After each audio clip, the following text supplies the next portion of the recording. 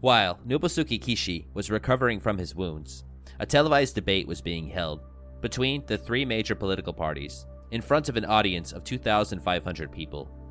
The participants in the debate were Suehiro Nishio of the Democratic Socialist Party, the newly ascended Prime Minister Hayato Ikeda of the ruling Liberal Democratic Party, and Inejiro Asanuma of the Japan Socialist Party. Inejiro Asanuma was a charismatic figure who lived a modest life. He was also a controversial figure, a veteran of the Japanese Diet and an ardent opponent of Western imperialism. During the days of World War II, Asanuma was a supporter of the Greater East Asia Co-Prosperity Sphere and of Imperial Japan. Once the war ended, he spearheaded the Japan Socialist Party, or JSP's, opposition to revising Article 9 of the Japanese Constitution, Japan's remilitarization. His logic was always anti-Western imperialism. The year before, he was widely criticized in an incident where he visited Mao Zedong's China and called the United States, quote, the shared enemy of China and Japan, end quote. When he returned from his trip, he wore a Mao suit while disembarking from a plane in Japan, sparking criticism even from the socialist leaders. Japan, as well as its ally, the United States, legally recognized Taiwan's ROC as the sole legitimate ruler of China. Mao's communist China was therefore illegitimate.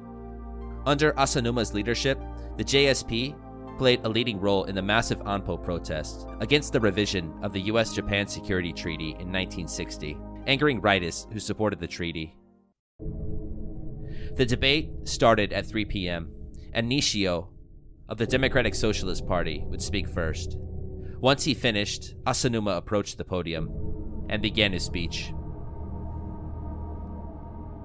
Immediately, right-wing groups in the audience began loudly heckling him, and the television microphones and the reporter sitting in the front row could not hear him, forcing the moderator to interrupt and call for calm. A few minutes later, the audience finally calmed down, and Asanuma resumed speaking. 選挙の際は国民に評判の悪い政策は全部捨てておいて選挙が多数を占めると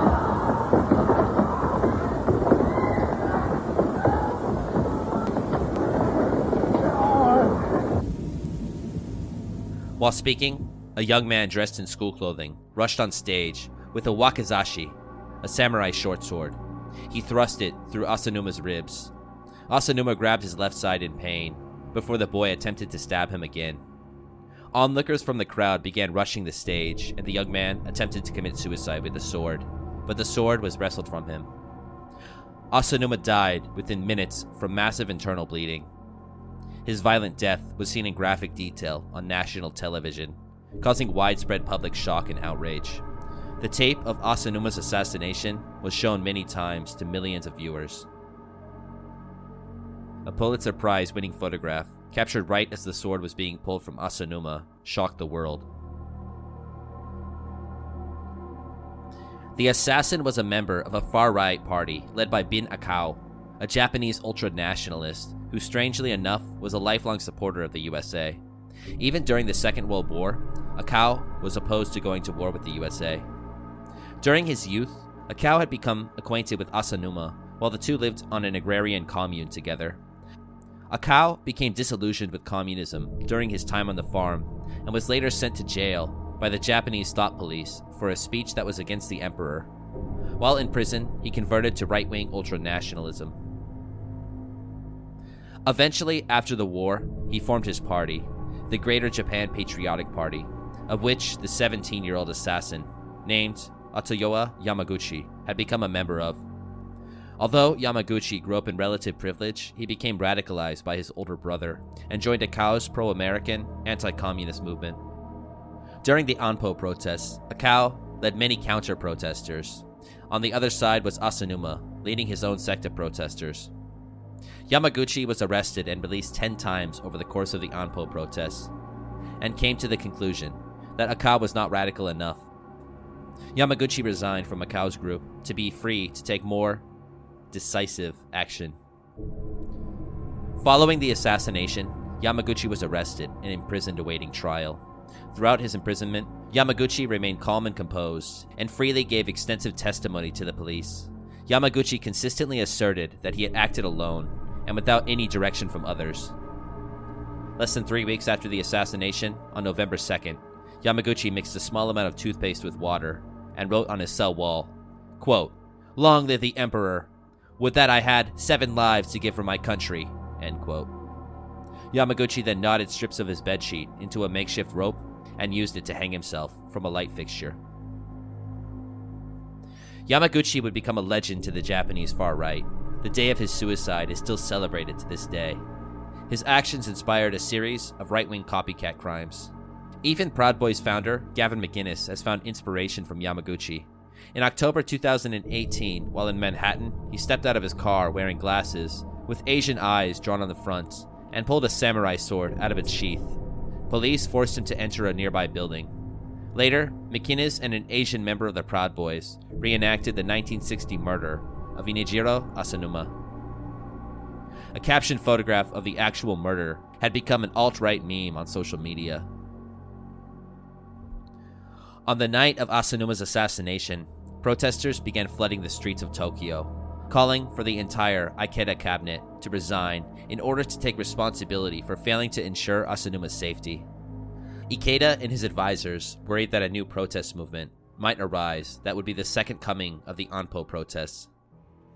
Prime Minister Hayato Ikeda had not even been premier for 3 months by this point, and many saw him as a stand-in man to restore peace after Kishi.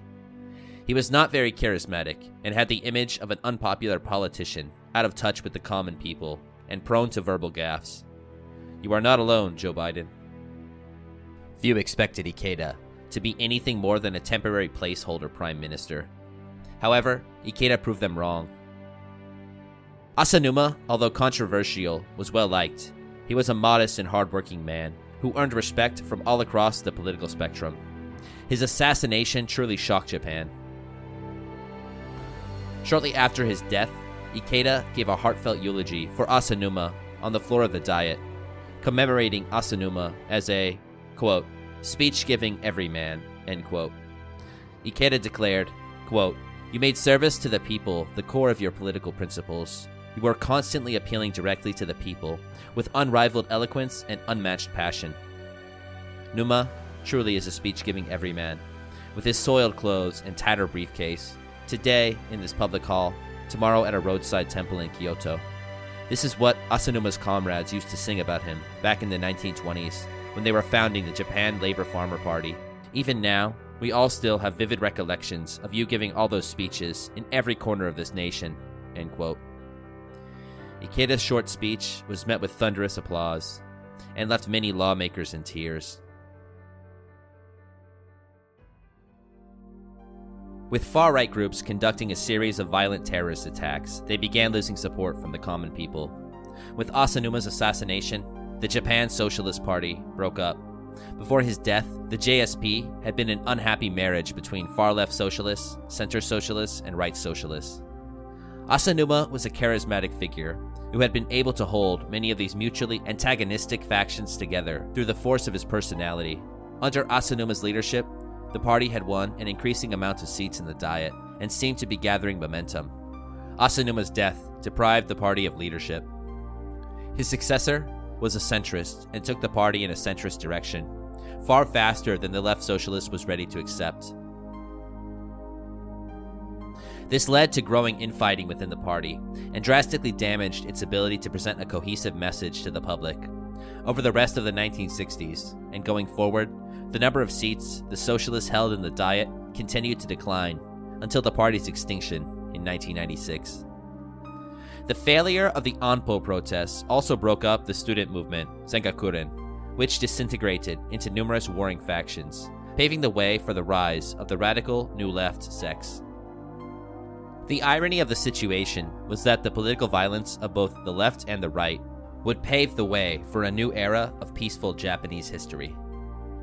The Anpo protests also influenced a series of transformations in Japanese art and literature, as disillusionment with the failure of the protests to stop the treaty led more artists and writers to experiment with new styles of art and types of literary forms.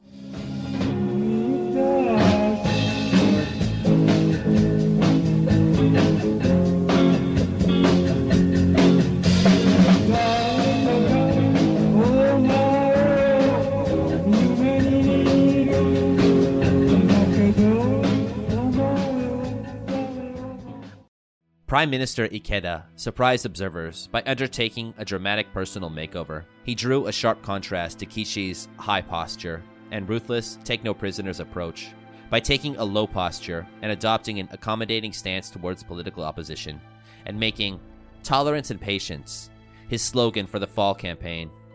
Ikeda also underwent a deliberate physical makeover, switching out the dark, double-breasted suits and severe, wire-rimmed glasses he had worn prior to becoming prime minister for more approachable, light, single-breasted suits and thick plastic-rimmed glasses. Most dramatically of all, Ikeda announced his bold, income-doubling plan, which promised to double the size of Japan's economy in just 10 years' time. Japan's economy had been growing massively since the occupation ended. Between 1953 to 1965, GDP expanded by more than 9% per year. By the early 1960s, the success was beginning to be felt, calming tensions around Japan. When the economy is good and you are gaining more wealth than your parents' generation and their parents' generation before them, it's hard to focus on things like communist revolution and ultranationalism. A good economy breeds a healthy society. In Japanese imperial society, the three treasures represented the aristocracy: the sword, the mirror, and the jewel, representing virtue, wisdom, and benevolence, this equaling authority. As the ancient Japanese legend goes, these three treasures were brought to the earth by Ninigi no Mikoto, grandson of the sun goddess Amaterasu, and great-great-grandfather of the first emperor of Japan, Jimmu. These three treasures eventually passed to Jimmu and became ingrained in Japanese culture.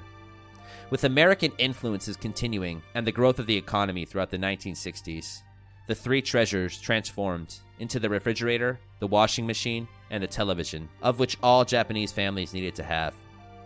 By 1962, it was estimated that 79.4% of all urban homes and 48.9% of rural homes in Japan had a television.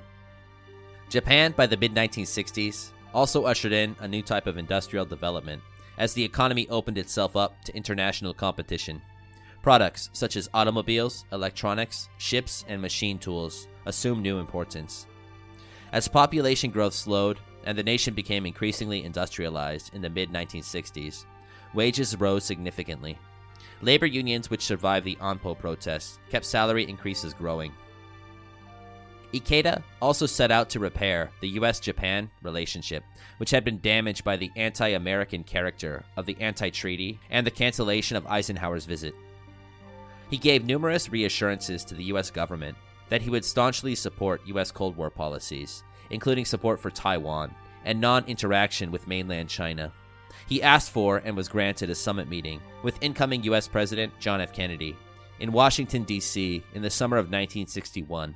At the summit, Ikeda reiterated his support for the US, and Kennedy promised to treat Japan more like a close ally such as Britain. Ikeda hoped to make up for Eisenhower's inability to visit Japan by hosting Kennedy in Tokyo. Kennedy agreed. U.S. investment and financial support was drastic for the growth of the Japanese economy. In 1962, French President Charles de Gaulle famously referred to Ikeda as, quote, that transistor salesman, end quote, signaling that Japan was becoming more known for exporting electronics than for the cheap toys, bicycles, and textiles it had exported in the 1950s. In the election of 1963, Ikeda, to the outrage of Kishi, announced that the LDP would renounce any effort to revise Japan's post-war constitution, and specifically Article 9, which banned Japan from having a standing military. Ikeda even made "No constitutional revision on our watch" one of the LDP's campaign slogans for the general election. Ikeda, shortly after winning the election, contracted cancer. It progressed rapidly, and the day after the closing of the 1964 Summer Olympics in Tokyo, Ikeda announced his resignation. Hoping to avoid a vicious intra-party struggle to succeed him, Ikeda took the unusual step of personally designating Iesaku Sato, the younger brother of Nobusuke Kishi, as his successor.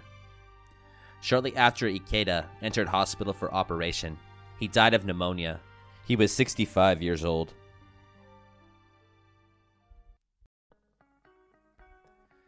Iesaku Sato continued Ikeda's economic model, and the Japanese economy continued to grow substantially. Takeshi's continued resentment, Sato did not attempt to revise Article 9. Education and those attending university arose drastically during the 1960s. After the old left fell apart, a new left formed in Japan. The new left often based their ideas on Western existentialism, like that of Albert Camus and Jean-Paul Sartre. They were more inclusive in the Western world, and thus the tumultuous year of 1968 caught their attention. Mass protests erupted everywhere. In Eastern Europe, anger at the communist regimes and their limiting of freedom of speech resulted in the Prague Spring. Protesting began in Czechoslovakia, Poland, and Yugoslavia. In many other countries, there were struggles against dictatorships, political tensions, and authoritarian rule, such as the beginning of the Troubles in Northern Ireland, the Tlatelolco massacre in Mexico City, and the escalation of guerrilla warfare against the military dictatorship in Brazil. In Western Europe, student movements took place, protesting against capitalism, consumerism, American imperialism, and traditional institutions. In Paris, the protests grew so large that at one point, French President Charles de Gaulle secretly fled France to Germany. With the assassination of Martin Luther King Jr. and the Tet Offensive underway, the U.S. erupted in rioting against social injustices and the war in Vietnam. By the late 1960s, the number of university students and universities in Japan reached an all-time high. The lack of post-war publication censorship, the printing of affordable Marxist texts, and the abundance of free time at university led to the radicalization of many more students. The generation born in the post-war baby boom had reached university, and universities had accommodated this change by opening thousands of additional spaces. Tensions had already risen, and the student movement had been mostly dormant since the Anpo protests. The situation in the universities had become increasingly unstable, leading to the protests of 1968. Starting with the controversial reform made by the University of Tokyo in late 1967 regarding unpaid medical internships, a student strike at the university soon began. The protests by the University of Tokyo medical students spilled over to other universities. Nihon University saw 10,000 of its 86,000 students demonstrating over the suspicious use of 2 billion yen by the university's board of directors.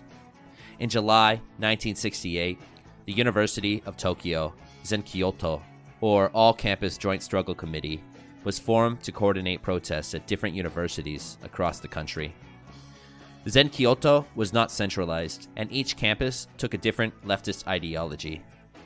Whereas only undergraduate students protested against Anpo in 1960, the Zenkyoto included graduate students and some members of staff.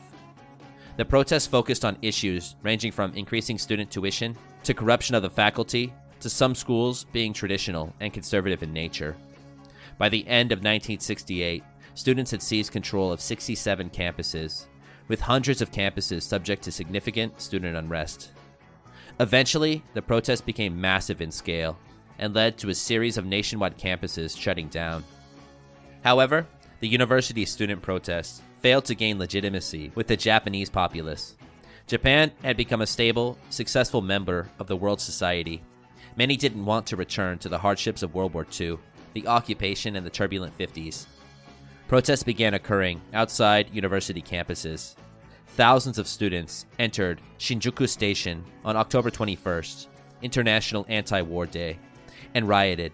The scale of the riot provoked public backlash that increased public support for the police, which led them to use more force when assaulting occupied campuses. The Sophia University occupation, for example, collapsed in December 1968 after a police siege of the campus. With the students' increasing violence, they garnered less public support. The police began to single out radical students. By the end of 1969, the students had been broken. Many barricades had been dismantled, and violence slowly dissipated. Zenkyoto failed to unify and fractured from infighting. Attention at the universities gave way to the 10-year anniversary of the Anpo Treaty, which upon its revised terms, the treaty would renew every 10 years unless stipulated by either Japan or the USA. The protesters changed their goals to that of Anpo 1970. Prime Minister Iesaku Sato opted to ignore the protests completely, and allowed the treaty to automatically renew.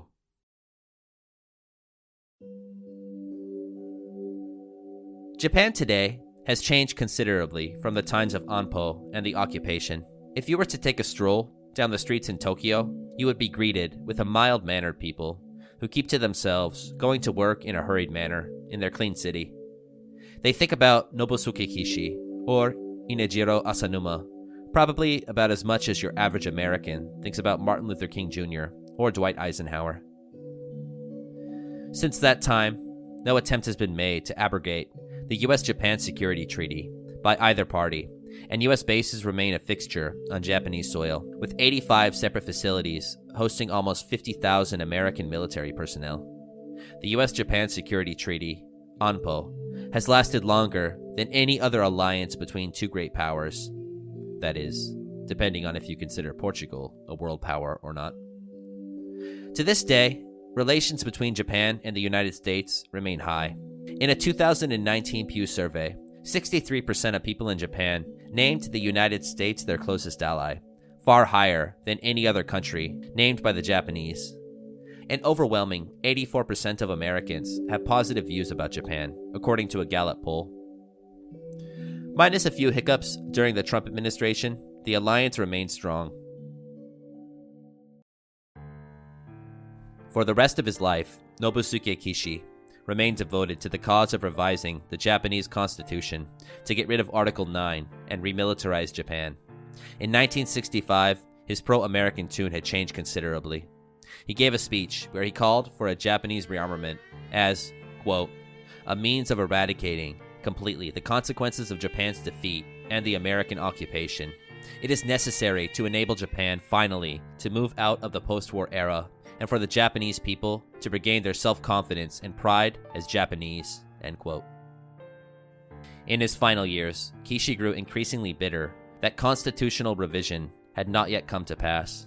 In his memoirs, he somewhat angrily recalled, quote, the idea of constitutional revision had always remained at the forefront of my mind.